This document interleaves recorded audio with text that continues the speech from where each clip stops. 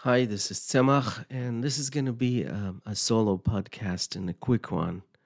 I'm just going to jot something in with my voice, of course. By the way, I have no idea why every podcast in the world plays bumper music at the beginning. I find it so annoying. It's just extra exercise for my skip button. But still, it shows you that people are basically parrots and monkeys. They just repeat what everybody else does. But why do you have to play music at the beginning of podcast? No idea. Anyway, so the subject of today's podcast is Jerusalem Council, which was the first meeting of its kind, a synod. And it occurred in Jerusalem about 4850 Common Era, which is places you about 15, 20 years after the crucifixion of Christ. So right away, it's about the same time as we find ourselves today, 15, 20 years after the passing of the current Mashiach. So, significance, it's sometimes called Apostolic Council because there were several participants in that meeting who were apostles. And I argue that this meeting may be the most consequential meeting ever held in the world. And what was the subject of the meeting? Hey, what do you know? Mihu, Yehudi. They were trying to define who was Jewish, who was Christian, and sort it out. There were opposing sides to this meeting. On one hand, there was Apostle James the Just. On the other hand, there was Paul, Peter, Barnabas, etc. I'll speak about this later. First, let's sort out James the Just. As a matter of fact, let's sort out the name James. James is actually Yaakov. And how does Yaakov become James? It's a sort of a long etymological history. So first, Yaakov turned into Greek Yakobos. Then it traveled to Latin countries and in Italy specifically. And at some point, Jacobos, he became Giacomo. And Giacomo traveled further into Spain, and then he split into different dialects. Giacomo became Jaime or Jamie. And from Jamie, you can see it's Jamie is James. That's the development. But also Jamie followed a different dialect and became Yago. And so you get this thing as Santiago. And later on, it morphed into one of the most popular Spanish names, Diego. From Yago, it became Diego. Now, why they like Diego so much and Yago in Spain, and you have capital of Chile is Santiago? Well, there's a story to it. Different countries, according to Christian tradition, they have different patron saints. So there were two Jameses. This one, James the Just, that we're going to talk about, he's sometimes called a lesser James or small James. But there was also an apostle which might have been older than him, and his name was James the Great. So that James the Great, or Yaakov, according to the legend, he traveled to Spain to preach in Spain, and he considered to be a patron saint of Spain. Not only that, after his martyrdom, somehow his remains were transported to what is known today as Santiago de Compostela, which is a site of major pilgrimage in Spain. So it's not just the name of the capital in Chile, but primary, it's a name of burial of this great James, Santiago de Compostela. Now, so I call those two, the one James we're going to talk about today, he was de facto a Rebbe of the Mashiachist sect in Jerusalem.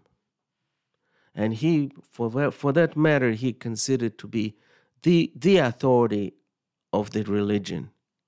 So everybody else who came to this Jerusalem council, they came to consult with James the Just. So James the Just, maybe later I speak why they call him the Just. I call him just the Tzaddik. So for simplicity, I call this James. This James, by the way, is called a brother of Jesus. And what is the interpretation of brother? People say maybe he wasn't really a brother, maybe he was a cousin, maybe he was a son of a previous marriage of Joseph, the father of Jesus. Nevertheless, they call him a brother. The implication is, I don't think everybody agrees. It's not like he called a brother, like, hey, bro. No, he was actually had some kind of relationship to Jesus.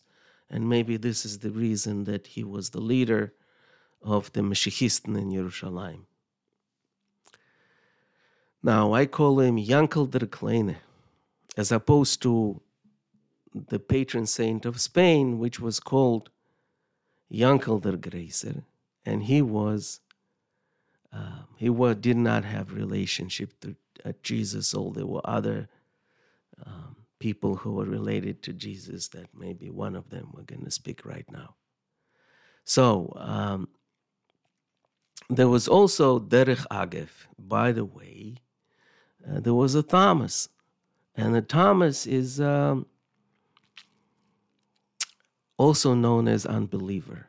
And there is actually apocryphal or a book or a sefer or a hymn or poem that was written in Syriac and translated into Hebrew by Russian-Israeli professor Dan Shapira.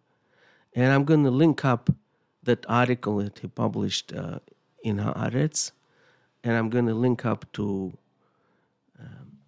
articles that he published in Tablet magazine, and they're incredible, just like worth reading it. Trust me, take a read of some of his articles. Incredible man. But anyway, we're not speaking of Dan right now. We're speaking of Thomas. Anyway, there is a sefer which was written in Syriac, Mice Yehudi Teuma, which is a story of this Thomas. It turns out that in this sefer there is this apocryphal note that the real name of Thomas was Yehuda, but he was also a twin of Jesus. Hence his name is Teoma. And when this Teoma got translated into Greek, it became Teomas. And Teoma was Teom. He was a twin of Jesus. That was this wild sefer goes even further and says that Jesus sold him into slavery to India. He sold his own twin brother, which is obviously some kind of a metaphor for the story of Joseph and his brothers. But nevertheless, till this very day, this Thomas, the Thomas, is a patron saint of Indian Christians. Okay, this whole thing is aside. Now let's talk about what happened in this Jerusalem council. As I said, what do you know? They were talking about Mihu Yehudi, this subject. And what was the question? So let's set up the scene of the council. All right. On one hand, there was this James the Just, who was, as I said, leader of the Mashiachisten in Yerushalayim. And then came other apostles of his kind who came to lobby him. And I'll describe what they were lobbying about.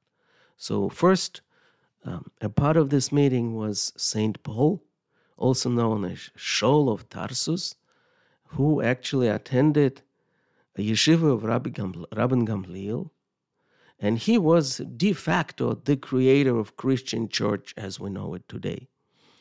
Then there was, of course, Apostle Peter, whose real name is Shimon, and then they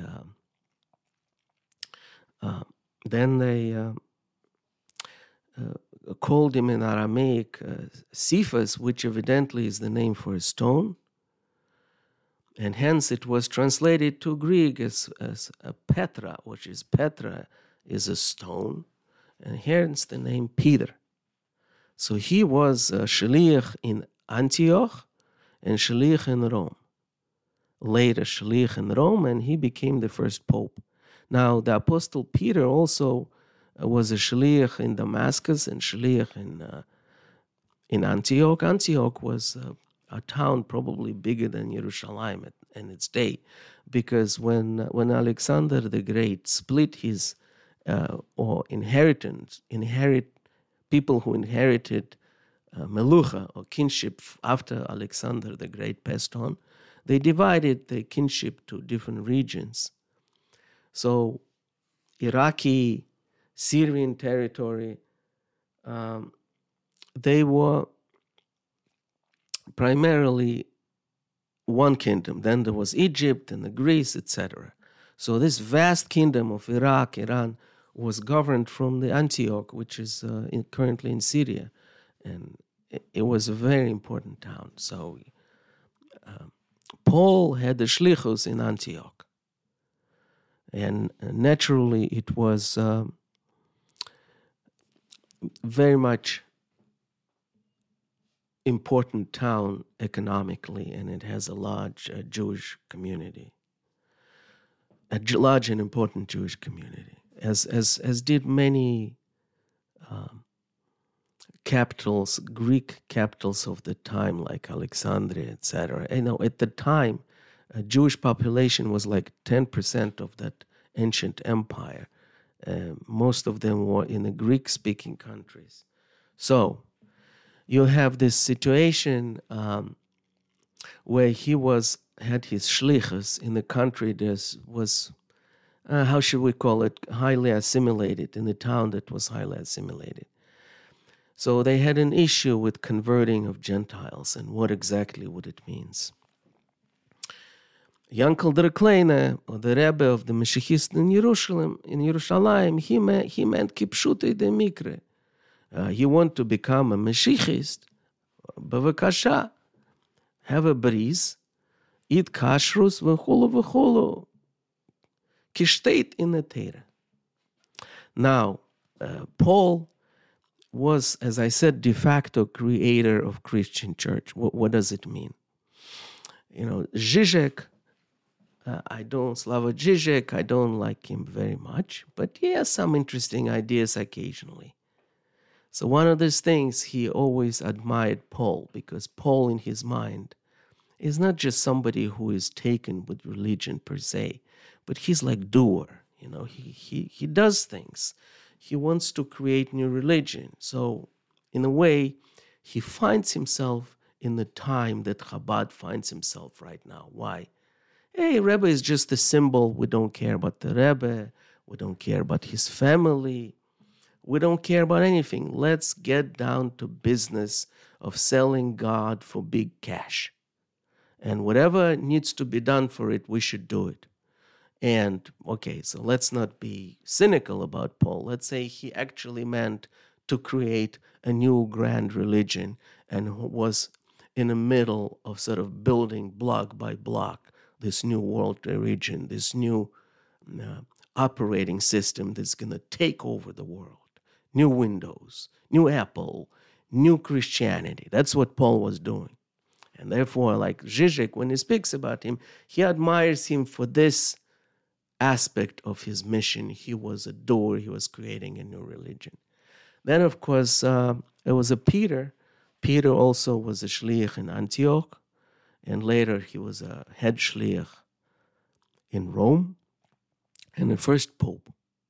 Then there was this character also in the meeting, Barnabas, who was born in Cyprus, in Kafrisin.